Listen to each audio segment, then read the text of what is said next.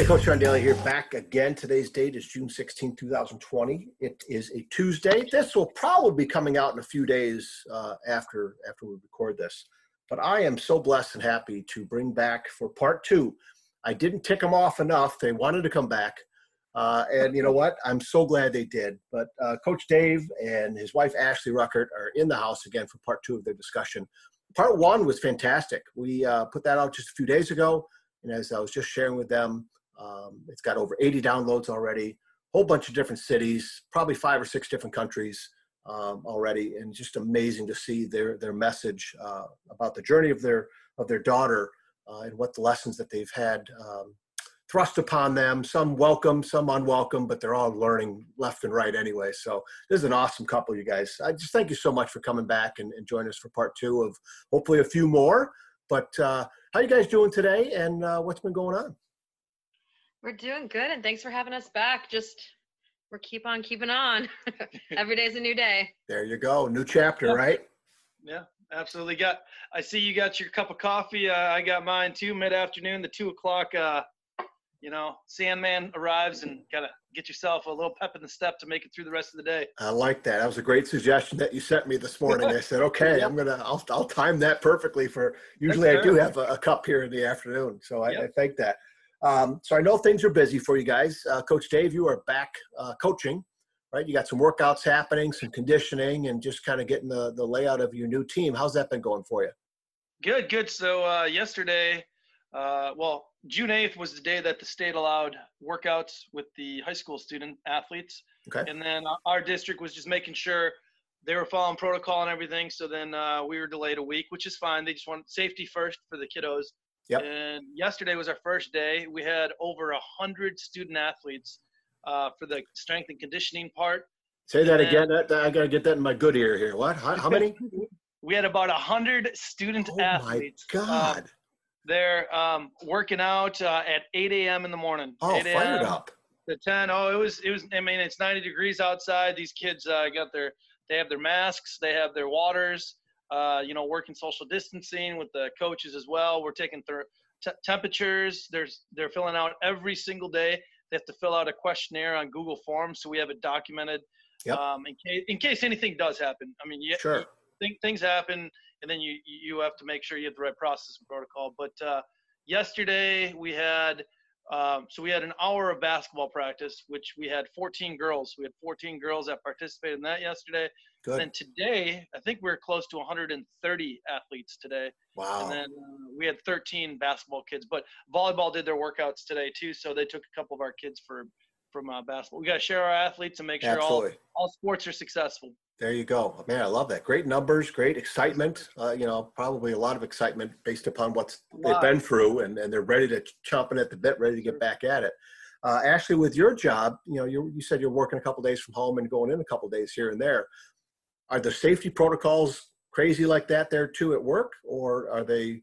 What are they like for you going back into your office? Yeah, definitely. We're, no big groups, no meetings, so trying to do everything as distant as possible. We've actually don't even have everybody back at work yet. We're staggering it and doing it in phases to just go slow, but still obviously following all the guidelines, wearing our PPE. Safety is like always number one. I work in a company that makes elevators. They manufacture elevators and service them. Okay. So obviously, we have a lot of hospital contracts. Oh boy. I'm not in the field like our field employees, but so safety in general is just important when they're working on big elevators, and it's just a key part of the company already, and it's now even more so than it was before. So wow, I bet. Well, good. I'm glad things are kind of going in a good direction for you guys, as they are here for everybody, slowly but surely. But so take us back a little bit, wherever you guys wanted to pick up your story. Was it back early January, beginning of January, you guys left off that you wanted to start sharing some more lessons and insights about this journey you've been on with your daughter? Yeah, John, we can continue on that January 1st roller coaster of the 24 hours. One thing we wanted to kind of jump back a little bit on after speaking and stuff. So my wife, Ashley, and my mom, they took Jolie in the early afternoon of December 31st at like 2 o'clock-ish, somewhere around that. Then came back from the urgent center. And then we went back in at like somewhere around 8 o'clock after dinner. My wife and myself, we went back in because things didn't feel right. So we went into the hospital this time, the emergency center, and we're there for 4 or 5 hours. And then eventually the medical professionals, they discharged us early morning around 12:31 a.m. And I think the biggest thing there, what we wanted to just let the listeners know is medical professionals are going to do their jobs. They're going to do their jobs. They're going to do their tests. And they only know the side of the story that they know that we can give them. Parents ourselves know our kids the best. We know our kids the best. And we know deep down inside if something is just not right, if something's different or off. And I was kind of in a daze, and I was a little tired and whatnot, and I was kind of along for the ride, support and stuff at that time. And Ashley just had this weird inkling and just this feeling that something was not right with Jolie. And that whole day, that whole night, she still wasn't. My mom, like we said, former nurse, and she's raised 6 kids, and she's also was a caregiver for my dad. So I mean, she's seen people at their best, at their worst, anything in between, and had that same inkling. So with that said, is one thing we want to just tell the listeners with kids out there, and well, not just kids, like anybody that's going through, yes, No, I get just it. be an advocate for friends and family members. And what the regular personality, the norm, or if something's off, just to be an advocate and continue to push for care or something else further. Like if you just don't feel right, they're not going to turn you away if you tell them and you push for stuff. And us being kind of, I guess maybe naive or ignorant parents, just trusting the medical professionals, trusting them, saying, there's nothing else we can do. Why don't we go home, get some rest, and come back in 2 or 3 days. And if we ultimately, Ashley, if we ultimately listen to that advice, unfortunately, we're having a funeral for Jolie. Yeah. And we did the best we could at home. And later on that morning, things just continued to not be right. And thank God for Ashley and my mom that rushed her back to the hospital where we just got discharged from 3, 4, 5 hours earlier. And they saved her life. Ashley, my mom, saved her life by taking her back. And obviously there was assistance with the medical professionals being able to do that, as well as a higher power and love and family and friends that were all part of the positive vibes and prayers. So that's one of the biggest things we want to kind of touch back upon that we didn't really emphasize or talk about because it was more the story at the time, our last episode. So I don't know if Ashley wanted to add anything into that. Yeah, I mean, that is the biggest thing, like not just like parents, like Right. I said, it's just like anybody. It's like if it's yourself, you know your body better than anybody. You know the signs of what feels right, what doesn't.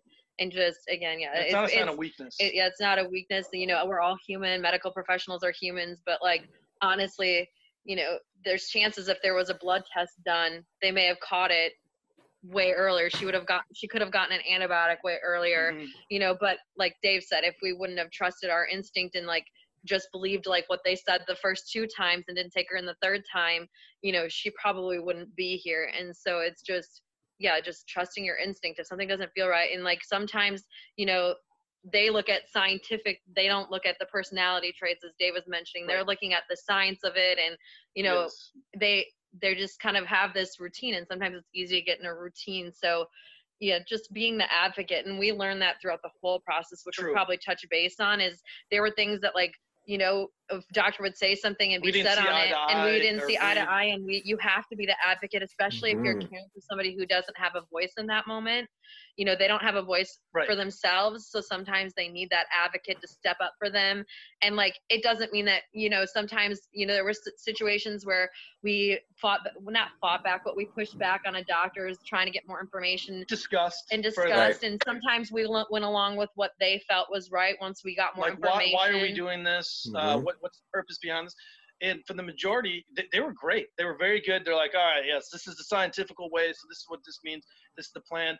Parents, not all of them were like that, but a lot of them were. I mean, they were very good about discussing the care for our daughter. Right. And especially like just like being that advocate, like we made sure that when they were doing, like, obviously Jolie was very, very sick, so she was in the PICU high intensity.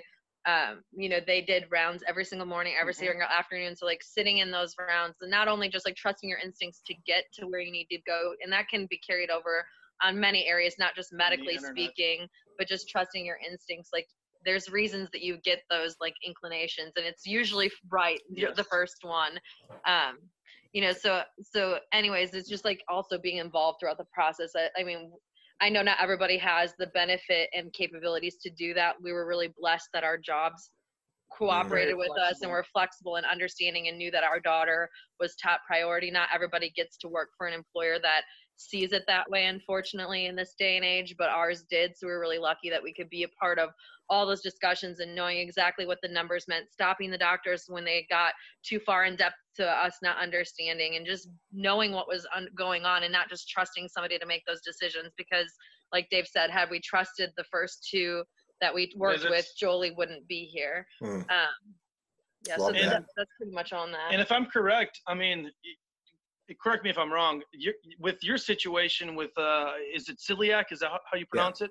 Yes. I mean, you have a similar situation that something wasn't right with you, if I'm correct. Right. Yeah. In fact, I was not an advocate for myself. And I was going to bring up the point that thinking back of all the times where both my mom and my wife, okay, and you're looking back at the two main females in your life, Coach Dave, right now.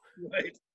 They usually have that gut feeling, that gut reaction that more times, I mean, you want to assign an average to it or something, hell, 85, 90% possibly.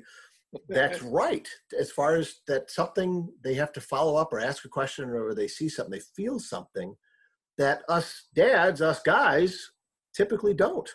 And so absolutely trusting your gut reaction is something, and being an advocate, especially not only for yourself, but for those people that can't be that advocate for themselves, someone who can't speak. I mean, it's just like, I was going to say, and it can carry over, like, obviously it's a whole other topic and we definitely won't touch on that, but like even what's going on in the world today, like sometimes whatever side you're on, I mean, it doesn't feel like there should be a side, but It's again, just being an advocate for people who can't speak for themselves. So like It carries over in every aspect of life. It sure does. Yeah. It does not only mean, it doesn't mean only medical. Yes. Yeah. But our lesson learned was like, I think sometimes medically speaking, I think we forget that medical professions are humans too. You just kind of put them on another pedestal, like, oh, the doctor said this, so go with it. And anyway, it's just, I wish I would have put, like, I know we did everything we thought was right, and that's why she's here. But sometimes I just like kick myself in the butt. Like I went further than it needed. I wish I would have pushed harder. I mean, there's obviously we can all. It's so easy to look in retrospect and think about what you would have done differently once you know the outcome. But if I could recommend it to anybody, that would be like honestly my number one thing. That's huge. And a couple other points I jotted down here. One is, you're right. There are medical professionals out there, that have that, you call it bedside manner, you call it people skills, connectivity, relationships, whatever. I just wonder, and I think there is, but there's a couple of my daughter's friends who are in PA school.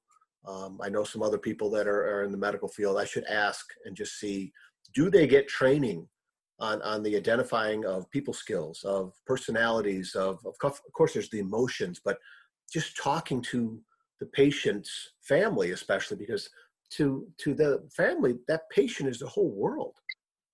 And to the medical professionals, hopefully they don't view it as just another, of my 10 patients that I got to deal with right now, and this is going on, and that's, hopefully they understand that. It sounds like some of those did. And then the other point, both of you mentioned. Can I just interject real quick? Sorry. I was just going to interject because it goes along with exactly what you're just saying. I think it's like sometimes like knowing your audience in life, right? And one of the instances that happened to me is Jolie was having a roller coaster, because this whole thing was a roller coaster. We went from ups to thinking she's going to get better. She's going to come home to like, oh my gosh, there's like obviously really worst case scenario, but it got real bad, up and down, up and down. We had a lot of highs and a lot of lows, and we were going through a low, and I had to step outside for a little bit just to take a breath of fresh air. And I think I went and got a coffee or something, and I'm in the elevator, and Jolie's having her low of low, and I'm in an elevator with 2 doctors and 2 nurses. And the day before, I don't know what it was. There was something weather where school was randomly closed one of the days.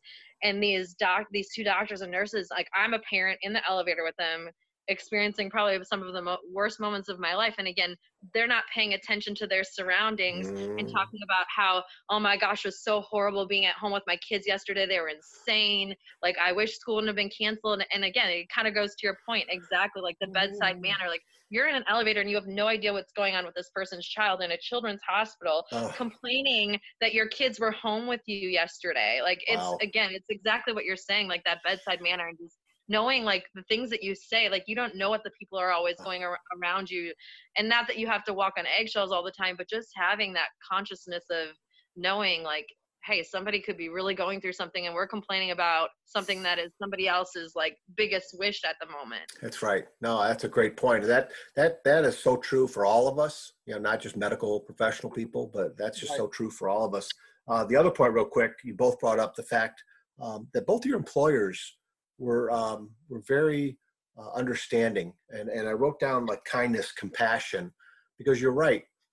Not only are some employers not that way, personally, they could be. In other words, they have it set up to where, yes, we can have extra time off for our employees. Yes, we have this protocol that we can help deal with them. But sometimes they do say something wrong or hurtful. And maybe, again, maybe it's the bosses that just don't have that professional courtesy or that professional connection with their employees, that they're so businesslike, that no, you can't have that time. Well, you're gonna have to use your personal time off and blah, blah, blah.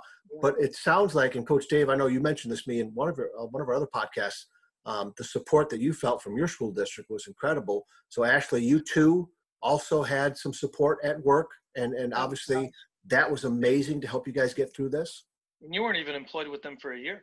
Yeah, I hadn't even been with them. I've had my 1-year anniversary actually this month. So like just the fact of being a new employee and dividends. It spoke dividends. Like when I interviewed with them, I had multiple offers, and it wasn't even the best offer, but I accepted it because it just felt right. They felt family oriented. The people I interviewed with had been, had stories about how they started from college, worked their way up. Like, just, it felt right. It felt like family. And this situation, granted, I wish it would, sometimes that this wasn't what would prove it, but it did. It just spoke dividends, and it all my instincts again were right. Like, Coach Dave, you listen to this again? The instincts were right. So that the average just went up, my friend. I could be here all day. Yeah, she is here all day. Yeah, that's awesome. So you felt that, and they proved it. They backed up that feeling. That's fantastic. God, I wish more employers would hear this. Yep. Hopefully some people do, that are in a management or employer boss role, to remember their employees. I know a lot of them do, but you do hear. Well, get to know them. Just get to know the people that you work with. Yes. Well, not just another number. Yeah, absolutely. And it speaks volumes, and like the dividends behind it, like the payback behind it, being an employer that's understanding and does know priorities. It's going to go so far from a longevity standpoint of retention and keeping those key employees that are your producers and your top key talent. I'm in HR, so we have to look at all those things, and we're working with our leadership and management teams all the time on these topics, and I'm sure a lot of companies are too. And it really does, like, sometimes, when you take a step back and you really look at the human side of things, your employees are going to be happier. They're going to work harder for you when you're understanding when they're going through times of incredible need. Yes, that's a powerful lesson that a lot of times gets lost in these stories like this. So I'm glad you guys brought that up. And so, Dave, same with you. I take it from what you said before too at your school district. I mean, it was unbelievable. January 1st, the first day we were in there, I had called my head coach, who's also my math department head, and so it's January 1st, so right before we go back to school too. And not only does he ask, what do you need? What do you need? He literally came out to the hospital and met with both of us that day, and was like, "Hey, I just let me know. I got a son and a daughter. I can't even imagine what you guys are going through right now. You do not work. Don't worry about anything with school. Don't worry about anything with school. We got your back. Don't worry about basketball. That is the last thing on your mind. You take care of that baby girl and your family, and like you'll be fine. Like, we got everything taken care of. Just keep us updated on what's going on. And he was there that first day we were there. And then we got transferred to downtown the next day, January 2nd. I don't know if it was the 2nd or 3rd, but my principal and his wife traveled all the way downtown Houston and gave us a care package. Wow. Which I don't think a lot of people understand. Like, I mean, because even like my family back home, like when we got transferred to main campus, which is exactly where she needed to be, obviously, but like in Houston, it's so big and so spread out that it's like an hour. It could be an hour. It could be 2.5 hours, depending on traffic to get. And weather.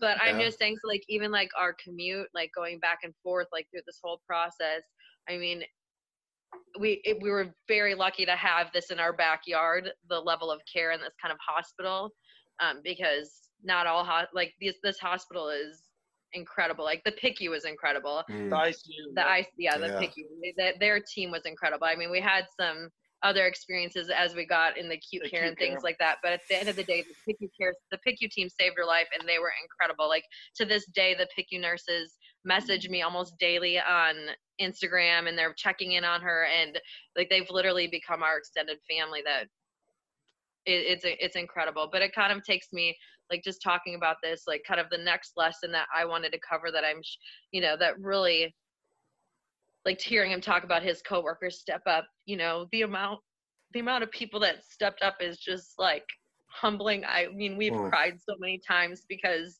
you don't even realize like how loved you are and how like people will step up. We always hear like the negatives in media about all the negative things going on in the world, and this has just been like the ultimate reminder that love always wins, and there's more good people than bad. And like we had strangers, like people we didn't know, like friends, family, neighbors, friends of friends, like peers of our siblings, like people we don't know. Like we've got, I mean, the amount of like mail of people sending their church bulletins from around the world, around the country, of like prayer chains that had going on. Like we didn't even know people in these locations. It was beyond anything that I could have ever imagined. Just knowing that there's so many good people who, when you're going through a really hard time, will step up. I just feel like people always say like God doesn't give you more than you can handle. And like, I just don't believe that, because God gave us more than we could handle in this situation. Like, to go through this, I mean, again, I know it could be worse, but it was more than at least I know it was more than I could handle. I felt like I was like gonna lose it at any second, and everyone kept telling me, you're so strong, and I felt the weakest I've ever felt in my entire life. And so I do believe that God gives you more than you can handle, but what he gives you is the people that you need to get through it. And in this case, it was neighbors, friends, family, strangers, complete strangers.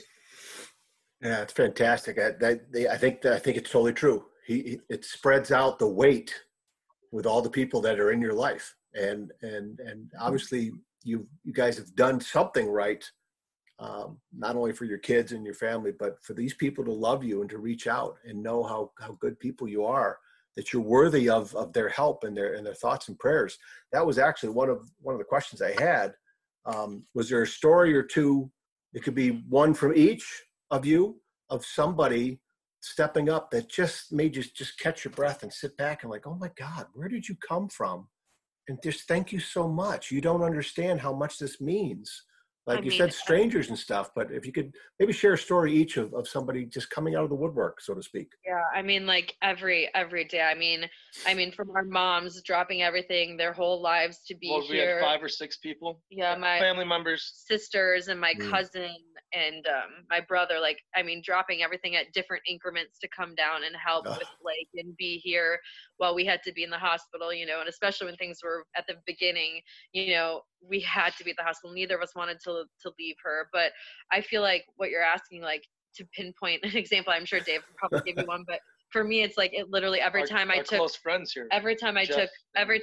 a breath, I feel like it was happening. But like examples, like some of our best friends here, you know, our best friends Ashley and Matt, we have and Jeff and Bea, we have kids all the same ages pretty much. 3-year-olds and 1-year-olds. Yeah. So pretty much all have kids the same age, and like I mean it went from, you know, nights where they took Blake so we could both be in the hospital, and then one of us going home and stopping at their house at 2 a.m. because we wanted him to be with us, and they were willing to do whatever we needed to keep him overnight. It wasn't, what do you need? Hey, we're taking Blake this afternoon. Right. Keeping him over this night. Just like stepping up whenever we needed them to, because they knew we didn't have family here locally. So like that was like a key thing, is them always stepping up, just like taking Blake, getting him distracted, giving him what he needed that we couldn't give him during that time. And like our friends Jeff and Bea, like picking him up, taking him to the zoo, just keeping him distracted so that way he didn't feel like neglected either. And so that was like huge for me. But it's like every day we were getting, I mean, hundreds of text messages, hundreds of messages on social media, people dropping off meals, people like my cousin Heather and my sister Erin, like starting a GoFundMe page so that like we didn't have to worry about the impact of that. And we could just focus on Jolie, and like that like blew up to like, I honestly like just even thinking about it, I don't think I'll ever get over that, because to not have that worry in those moments, like of course it was the last gas, food, groceries, I mean, you name it, in medical bills. I mean, everything that you can think of that just added up and continued to add up. And like, of course, we were like, whatever we have to do, it doesn't matter. But to not have to worry about that. The assistance. Like I had a lady at book club that came, and she like her name's Sally, and you know, my book club is just incredible. Like, and I'm just gonna pinpoint one example, and there's so many, so it like feels like I should spend all day calling out everybody, because just so many incredible people. But like she coordinated, like they made this like beautiful like cake that they made out of boxes, and in every box there was a gift card or something, and it was like she made a homemade blanket that had this beautiful phrase about to Jolie, like a message to Jolie that we kept on her the entire time. And I mean, you can give those, but I mean, I'm going to keep it pretty broad from me, because there was just so many people that just, I mean, yeah. Our neighbor Cindy, like, who literally, like, she's been a godsend for us. She's been like a third grandma to our children in Texas, since we don't have family locally. And she like walked our dog 2 or 3 times. Cleaned our house, did our dishes, did our laundry. I mean, it's made meals for us. Yeah. Oh God. Yeah, you go down this pathway of trying to call out certain stories, and you're like, oh crap, I don't want to forget so and so, and then no, you're right. And you end up forgetting somebody. So just folks, if you're listening to this, not only know that whatever you did for this lovely family is appreciated and made a mark on them, but also other people listening to this, do that for someone else, because it is so needed. When you hear of things of people going through crisis, just the littlest thing means so much. There's so much value to that. And I just love the fact that it was overwhelming for you, and that's fantastic. Well, speaking of the littlest things, like I'll just say this too, because you saying that kind of sparked it. It is, and that's something that we'll do moving forward for the rest of our lives too. Is when we hear of these stories, you know, doing, even if it's a little bit, like our godson, he is how old is Luke? Maybe 10. Sure. Around there. I'm a horrible godmom with ages right now, because I can't think of it on the spot. But he literally donated, like, I think it was $5 of his own money to the GoFundMe page. And like the fact is, like our little godson is like thinking about putting, it's just incredible. Like, absolutely. And so along the way, we saw these hoodies that these nurses would wear in the PICU, which is the pediatric intensive care unit. Yes. And I never knew what the PICU was at first, and then they're like, oh, it's just the ICU for children. I go, oh, yeah. I knew the NICU. I just never heard of the PICU. So, but they had these really cool hoodies or sweatshirts. I was like, how can we get one of those? Well, they're like, well, we order them once in a while. It's like we just go through it. So we're like, well, why don't we just make one? So we got it approved by the hospital, and we ended up making like shirts and hoodies and stuff. And we were trying to figure out what we were going to put on it. And for some reason, I was reading a letter that was written on March 11th, 2003 from my late father. It was for senior retreat. And this is the quote that we actually put on the back of it. But it was like so fitting for our situation and situations moving forward. He just basically said, keep God in your life always. Love your mother, father. And today's his birthday, actually. Oh my God. Oh my God. Yeah, Wow. June 16th. Yep. Wow. And then in 2 more weeks is his death day. Is Okay. June 30th. So June's a rocking month for Fred. Yeah. All right. Keep God in your life always. Love your mother, father, brothers, sisters, family. Remember to share your load when it gets too heavy, and help others with theirs. Wow. And we're like, wow, like that dude was thinking 17 years later we could take that to heart. So I mean, it's one of those things you're just like, you never want to ask for help, but you have to. Yeah. You have to. As Ashley was saying, God gave us too much to handle. Yeah. And it's okay. It's okay to say, hey, we can't do this alone. And then likewise, like you said, on the flip side, we need to give back. We need to give back after this, because there's other people that are going through different or similar situations that need help too. And speaking of giving back, like that was one of the other lessons, like through all of this, you know, and again, it kind of goes along with people stepping up to the plate. Like this was probably the most humbling thing, is there was several friends and family and strangers that messaged me in various ways. But one of the things is, so when we're going through all of this, January is an expensive month in general for Dave, because Blake was born in January 3rd, mine's the 7th, and Jolie's is the 25th in January. So we all spent our birthdays in the hospital this year while Jolie was in this. And one of the things that, like, okay, so she had, I forget how many, but in some of her treatments, I mean, she had to have plasma exchanges, and I think they usually do how many? Plasma, they don't do much. They usually like do a few of them, not many. And she had nearly 20. And then the other thing is the amount. She was on dialysis for 30 plus straight days. Oh. And those machines are meant for adults. Yeah, like, they don't have. They don't have. Which I was telling my buddy Samir, one of the doctors. I think he was a fellow or attendee, whatever he was. He was I think he was a fellow. But Samir and I were talking, man, that's how we can make it big. We can build a dialysis machine for kids, because it was literally, it's not recommended for kids under 20 kilograms, and I think she's at 10 kilograms. Oh, but they have no choice in her situation. But it was continuous dialysis for over a month, and those are normally 4 hours at a time for adults. Yeah, she was continuous, and we had it was her kidney for over a month. And we had lots of like up and downs with that. So there was a lot of like the machine would get clogged up, and then she would have blood like pressure. Huge drops in her blood pressure, where like a bunch of doctors would run in. Like it was a roller coaster, but it was circuit changes. Because we had to, like, during circuit changes, it was really when they had to change. Every 3 to 4 days they had to clear it out, because otherwise it would clot and not work. But there was like, obviously every time they changed it out, there was a lot of risk factors. Mm-hmm. So they'd have like all the doctors in there, and so that was for over probably a little over a month and a half of that. Yep. But going to the lessons of all of this is like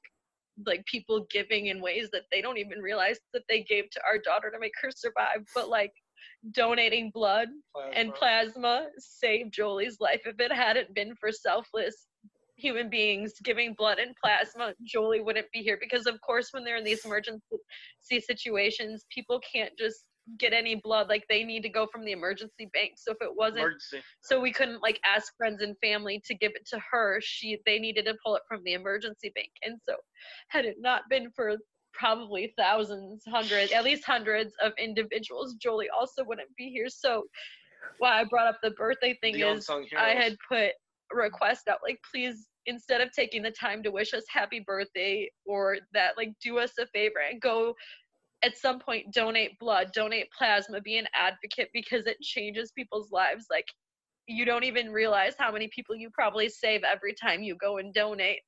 And so again, my lesson here is a way to give back. If you're thinking, hey, what can I do? Like, if you're capable, donate blood and plasma. It's easy to do. It takes a little time, and it saves so many people's lives. And like, if it wasn't for those people, so like, I will be an advocate for that forever. So again, giving back, thinking of ways, I'll be an advocate for that, and talking about scenarios. Like, I had people talk about how they set up blood banks after they found out about Jolie at their work.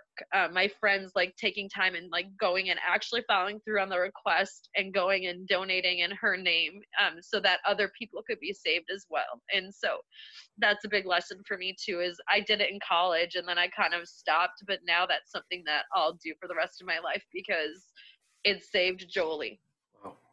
She had way more than what most people do, and I don't even know how many transfusions she ultimately had to have. I mean, the medical records are like longer than 2 Bibles put together for Jolie. I'm not kidding. We actually looked up how many pages are in the average Bible, and her medical records were over 2 times that. Oh my God.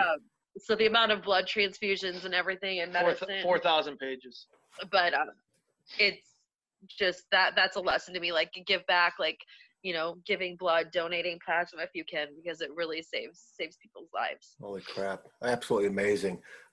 If I got a couple more things I want to run by you, and Yes, sir.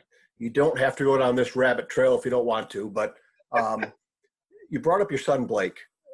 How has he been through all of this? Is there something that surprised you? Is there something that put a smile on your face? Is there a little something that he has, you know, been through or asked or said throughout all this stuff going up and down with his little sister? That's just ironic that you said that, because one of the things that Dave had mentioned that, sorry. One of our physical therapist is just leave. She was working with Jolie to work on her walking and crawling and stuff. She's starting to walk with hands. Not Oh, what? God. No, she's moving around. She's getting around. Oh, wow. She's moving around. So, and we're going to see the plastic surgeon and orthopedic this week. So hopefully we'll get some more updates. Fantastic. But to go back to the question, like, obviously, like, Blake is 3. He didn't understand. We live here away from all of our family, so he's very used to getting a lot of mom and dad time. So like, we had a roller coaster, like obviously of a ride, but it's ironic that you bring that up because he had mentioned wanting to share this like story. We didn't need to share but it. It's just a funny story. It's just like, just in the eyes of a child. So I'll let you tell it because it was pretty special. It had us both crying because it's just, I don't even know. It was a really weak spot in Jolie again, where we just didn't know if she was going to make it, and you can take over. Oh no, so we're very communicative with our son. We like to try to be as verbal with him as possible, and read a lot of books and try to explain things as well as we can that a 3-year-old or younger can comprehend. And he's at that Y age or what age and all that stuff. Yeah.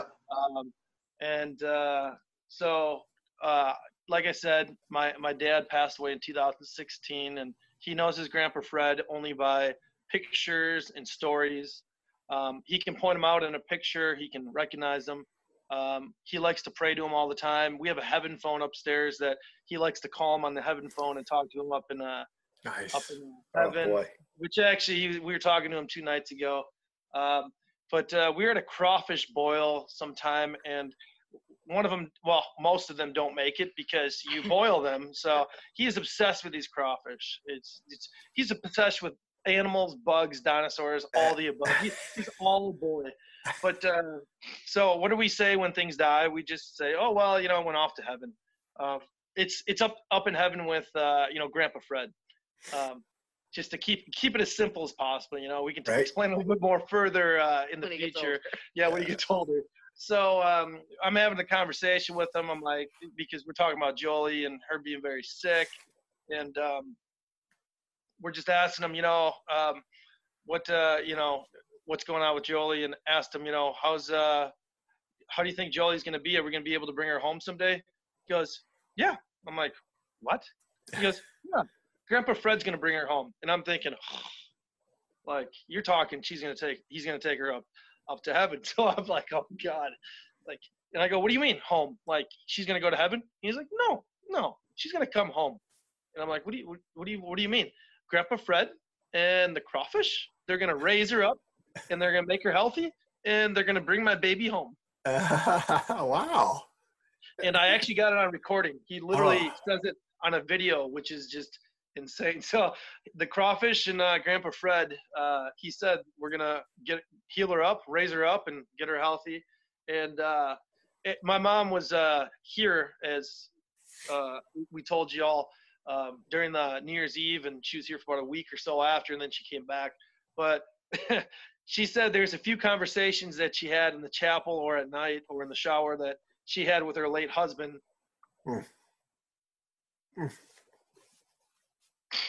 Like, you better not take my grandbaby. Like, hey, this is not the time.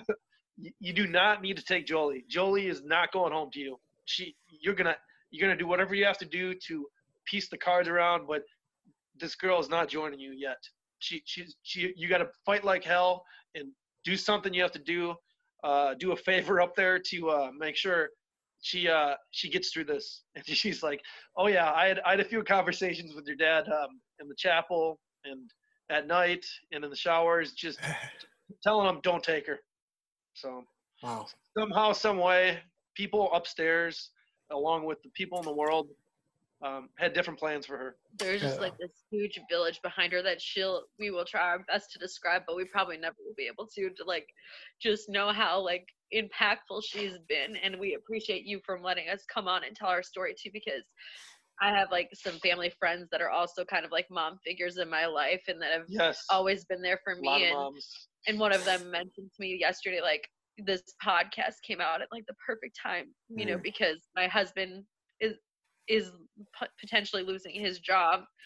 And, you know, we're thinking, oh, here we go again. Because several years back, they kind of went through some hard times as well. And she was like, your podcast gave us the inspiration. So thank you for sharing it again. Like that, wow. Again, like, you change lives. You're changing lives by letting people like just have this inspiration that like, look, in the moments when we think it's bad, like, you know, it always could be worse. And there's just, it's things like that, you know, that, you just look at life differently, and she's changed a lot of people's lives, and she'll probably never even have the nearest, we'll try our darndest to teach her and tell her how many people had her back, but the amount of people that have come forward to us about things already, and, you know, we're only 3 months out of the hospital, and still, like, obviously she's going through her healing process and has some hurdles to come across, but to make this big of an impact, you know, in the same year, like I can't even imagine the things that she's gonna do, and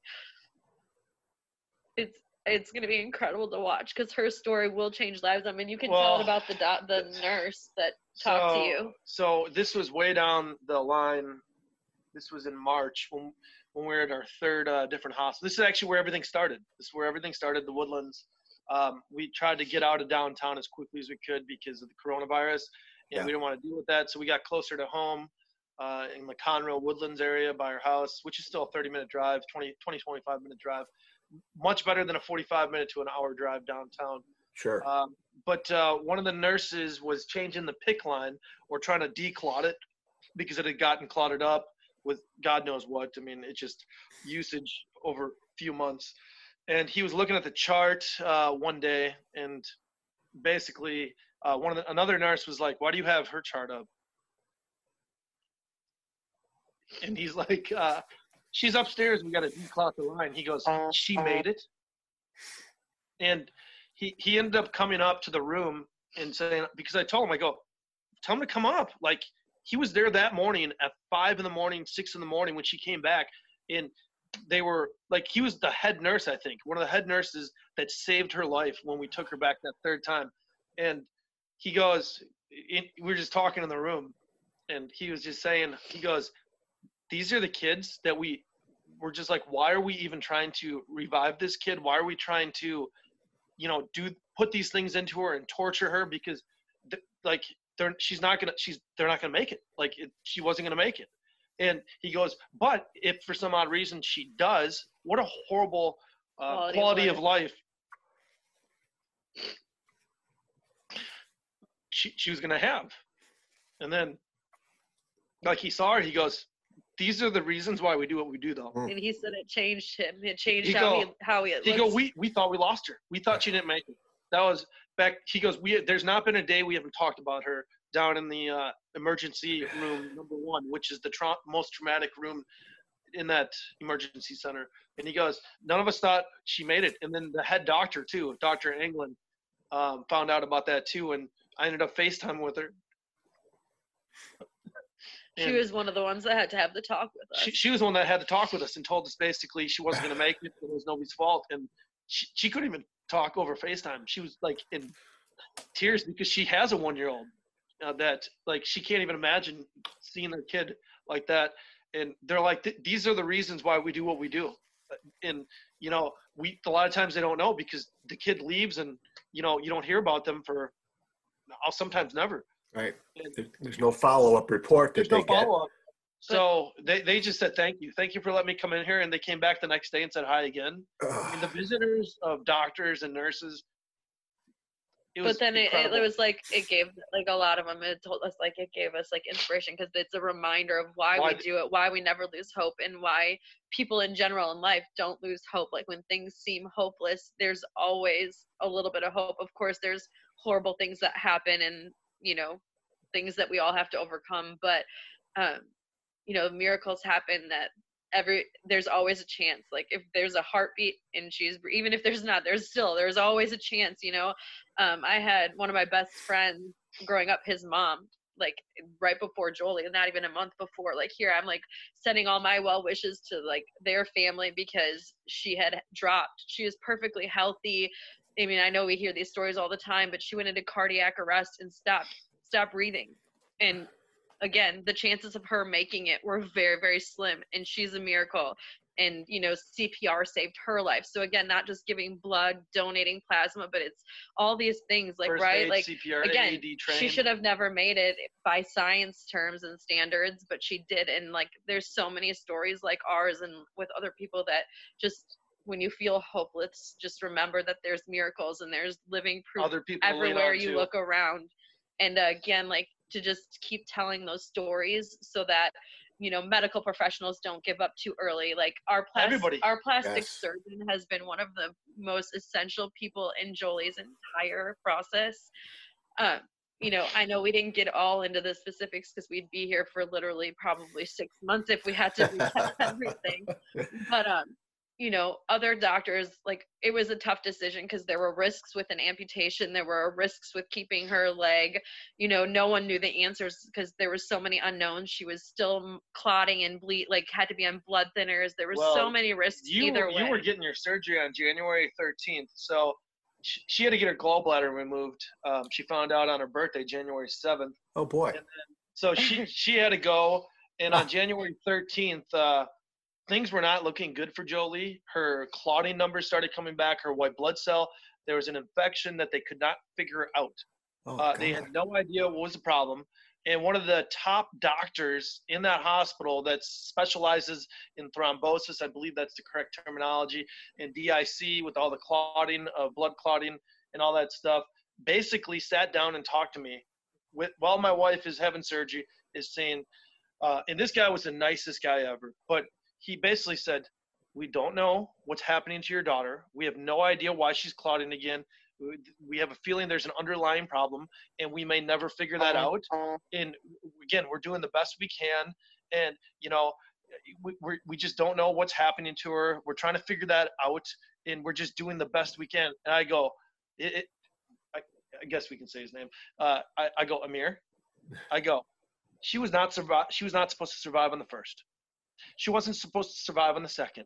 She's been fighting her ass off for 2 weeks. I go, Emir, you are smart. You've went to school for this. You've dealt with other issues like this. I go, she is not going to give up on you. She is not going to give up on you. We, as parents and family members, will not give up on her, will not give up on you. You are going to figure this out with your team of doctors, medical professionals. We're going to figure out the root problem, and we're going to move forward, and we're going to talk about this in the future, about how this conversation, we'll laugh about it and move forward, and it's gonna get figured out. Do not give up on her. We're not giving up on her, and take care of business. Love that. And then 2 days later, just to lighten the mood, at rounds, he was still the attending doctor. At rounds, I dressed up as a doctor. I think I sent you the pictures. I had a lab white coat on. Oh, God, I had my spectacles. I had my stethoscope. I had a ID badge that said DR, because those are my initials, but it's also a doctor. That's so right. I come walking out, and I go, Jolie is our 11-month-old female with no past medical history. She was admitted for acute respiratory failure septic shock, multi-organ dysfunction, DIC secondary to meningococcemia meningitis. She continues to have DIC requiring TPE. Last night was mostly uneventful, and that's kind of where we're at right now. Anybody else want to add anything? And if I tell you, not one of them, every one of these serious medical professionals all just burst out laughing. A little comic relief, because this was not a good time. That week was not good, and that's what led us back to her leg, which Ashley was talking about. She had to have surgery on it on January 22nd to debride it. We didn't know if it was going to be amputated. We didn't know if she was going to come back out breathing. Just the bleeding. We just breathing. Like, we didn't know anesthesia, what was going to happen. And I just wanted to say, like, you know, like, again, it's just like her story will like live on because, you know, our plastic surgeon didn't give up hope. He went out to a bunch of experts, his, you know, other professionals that do the same thing, that are plastic surgeons, and most of them were telling him, dude, just amputate it. There's less unknowns, like, safer, cleaner. But there's still risk, obviously, and it was like a real struggle because we had to have an input, obviously, in what direction. And you know, they basically had told him, like, most doctors would only do like a few debriefments and then just move on. 2 to 3 maybe. Do the amputation. And how many did he do with her? Maybe he's double digits. Yeah, double digits. I don't know, 13. even though I lost track of how many he did because he never lost hope. Like there's many times I was like, what would you do if it was your son? What would you do? Like, honestly, like, this is how you have to think of her. She's somebody's child. Like, you have to think about it that way. And I know, like, obviously they're medical professionals. And he's got 2 kids. But he has been our saving grace, the biggest advocate for her. Such an advocate. And he's like literally never given up on her. When people told him to, you know, okay, it's time to move on, he just kept going. And like, yes, which is just ironic timing for this, because yesterday she pulled herself up and stood for the very first time on her own since all of this happened. And it's just like, it's amazing. And we get to go see him this week. It's just amazing. Like, you know, when everybody else was saying, no, don't, like, there's a reason that these certain doctors came in at certain times. It was all about timing. And the big lesson learned here is, like, I think, like, honestly, even in the medical field in this area, people were talking about it. When I had my surgery, they didn't even, when I had my surgery, I didn't even tell them my situation. But before I went in, they were like, do you want to see the chaplain? And I was like, yeah, I'd like to pray for my daughter before I go into surgery. And so the chaplain came in, and like, they've connected the dots. This is a completely different hospital, completely different area of Houston, different medical system. And they were like, oh my gosh, everybody's been talking about her because it's such a rarity, and she is. So anyway, big lessons learned here, just like with all of this, is just like, just again, there's always hope. Yeah, love that. There's so many angles on this that obviously, you know, there can be more parts that we talk about, but I love the angle of hope. I love the angle of, and this is why I'm kind of getting into doing what I'm doing here with the podcast, but also, you know, years ago with my teaching and coaching, things have changed because of other people, the other people in my life that invested in me, helped me along the way, from old neighbors and family friends and my parents, obviously, and old girlfriends and classmates and friends. There's been so many people that have invested in me and instilled confidence in me, and bits and pieces here and there, that's why I'm trying to do what I'm doing. And it sounds like same foundation for you guys. You know, you guys are changing your lives based upon what you've been through, and it's focused on other people. And I love the whole focus of hope, and especially in medicine, people do need to take that extra deep breath and look at it from that hopeful set of eyes. Yet you always trust science. You trust science data. Yes. You know, here's the test results. Here's what it's saying. But there's also the other angles to look at. And I'm so glad that you brought up the fact of these medical professionals, the nurses and doctors there. And I'm sure there's plenty of others that said things, did things, lifted you up when you needed it. And I love that story of you in that lab coat, brother. I mean, you had to be laughing or slightly embarrassed. This is such a serious doctor too, and he's got this belly chuckle that and this is the cool thing is The nurses were instigated this. They're like, you should totally dress up as a doctor and introduce rounds the next day. Yes. So one of the nurses got the lab coat from like renal, from the kidney team. Then another one was like, oh, here's a stethoscope. Just use this one. Then another one's like, hey, I found this name tag. You can write all over it. And like, then another one came in and was like, here, this is exactly what you need to say when you walk in. When they say to come get you, just go in the bathroom, put the lab coat on, everything, and then walk out all serious, and then be serious while you talk. And yeah, I think that this is like another thing that's obviously, if you get to know Dave long enough, and I think you probably do, but maybe the listeners and probably the family and friends that are listening, he's always the comic relief. Yeah. He's just that guy. You know, when the moments are heavy, he always finds a way to lighten the mood, even in the darkest of hours. And I think, like, honestly, I think that's why, I mean, these nurses and medical professionals, all the different teams have obviously made a tremendous impact on our life, and we'll never be able to thank them enough. Never. But I feel like also the reason that we've stayed connected with them is because when you do have that comic relief and you treat them, the Alexa Echo in there where we were jamming out to music. Some people called it Club Club Jolie or something, yeah. Club JoJo. And then we had our Fire Stick for movies and other things. I mean, you got to make it as close to home as possible. Man. And I also think that, like, it's just like I also think on the other side of it, like, we also sometimes as people probably forget that they're humans too, and that, yes. You know, like they don't have all the answers sometimes, and, you know, they're doing their best that they can, but, you know, some of the nurses were like, oh my gosh, if every family could just be like you guys were, and so easy to work with. They're like, you know, like, you must not know us very well. But it's just like, too, like, if you treat them like humans too, I mean, they became our family, but it's like they're doing everything that they can. Like, they're the reason Jolie is here ultimately. Like, I'm trying so hard to not use that word today, but. Well, that's your first time, wasn't it? Yeah, that's your first or second on the. I don't know what you're saying. but just, you know, being appreciative of the people that are trying their very best to do everything that they can for you, and having that gratefulness and staying positive, even when there's really dark moments, knowing that, think about the light at the end of the tunnel and do whatever you can to work as a team to get there. And again, that just carries over in every aspect of life. And we touch base on the positivity. I feel like the positive vibes is a huge impact on why we have the outcome we have today. Obviously, God's grace and miracles and all that other stuff too, but I feel like that's a big part of it. So just carrying that in everyday life. I love that. Boy, oh boy, you guys just lifted my spirit so much by sharing these stories. And you know, I didn't get Kleenex ahead of time. I had a napkin here next to me, thank God, because it's worn out and it's a little wet right now from the tears and the sniffling. But that's just a fantastic way to wrap this part 2 up, and hopefully we can join you guys again for another part, and keep taking us forward in your journey. And you know, obviously some of the questions I wanted to throw out at you, I still got, so we'll get back to those. That's an excuse to discuss next time. There you go. Absolutely. I love it, guys. You're not too sick of Ashley and myself, or the not listeners. At all. This is fantastic. I love seeing you two together. This is really cool. Anything to wrap it up, you guys, to wrap up part 2? Ultimately, what would you like to finish with?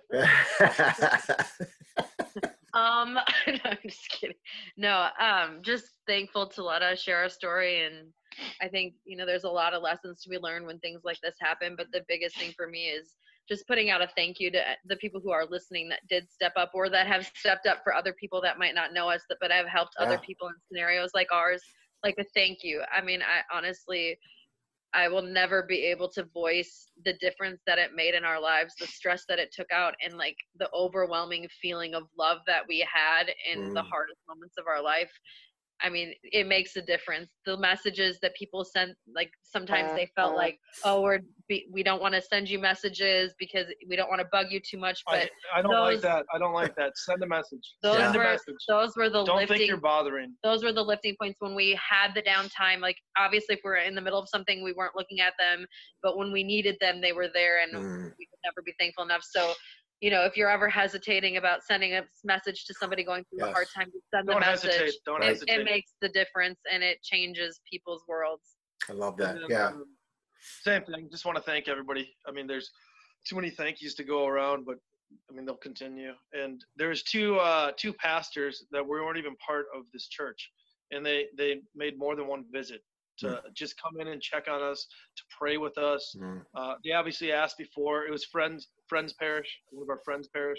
And then my uncle. Not even the same religion. Not even technically the same religion. It doesn't matter. But it was exactly. It didn't matter. No, it doesn't matter. Higher powers, it doesn't matter. We're all alike. We're all praying to a higher power up there. And then also my uncle, who's a priest out in New York. Yes. I can't tell you how many times we had phone calls, and he just came and prayed over the phone for us. Big shout out to your uncle. That's a great family connection. Father Tom. Okay, hey, Father Tom, big family connection you got in there. I love that. My dad's older brother, actually. Oh wow, fantastic, great connections. All right, you guys, I've kept you long enough. Just hang on to a couple extra seconds after I wrap this up. No, absolutely. You finish up and we'll just listen. Good deal. All right, thank you guys. I know this went a little OT, but Coach Dave and I, we've been involved in OT games before, and they not always, but this one ended up being a victory in overtime. So thank you so much. You guys really appreciate it. And we'll have you back on soon again too. All right, folks. Hey, I hope you are finding so much just tremendous value in this like I am. And like the feedback's starting to come in from our first show just a few days ago. The downloads are going up. They're getting a lot of feedback. So please continue feedback. But I love the messages today about hope, but also, there's people reaching out all around us that need some help, and we can do that. It doesn't have to be for these guys, right? It can be for anybody that you are in touch with, which hopefully is a lot of people. And then guess what? It's going to come back when you need some help too. So make a difference out there with people. That's a great message from today. All right, folks. Hey, find me over on Facebook at Coach2 Expect Success, over on Twitter at Coach2 Success, over at Instagram at Coach John Daly, and of course, Coach2ExpectSuccess.com, the website. On the homepage, you can reach out, send me a message there, and check out that book list there. Folks, keep taking care of yourselves and each other. We'll talk again soon. See ya.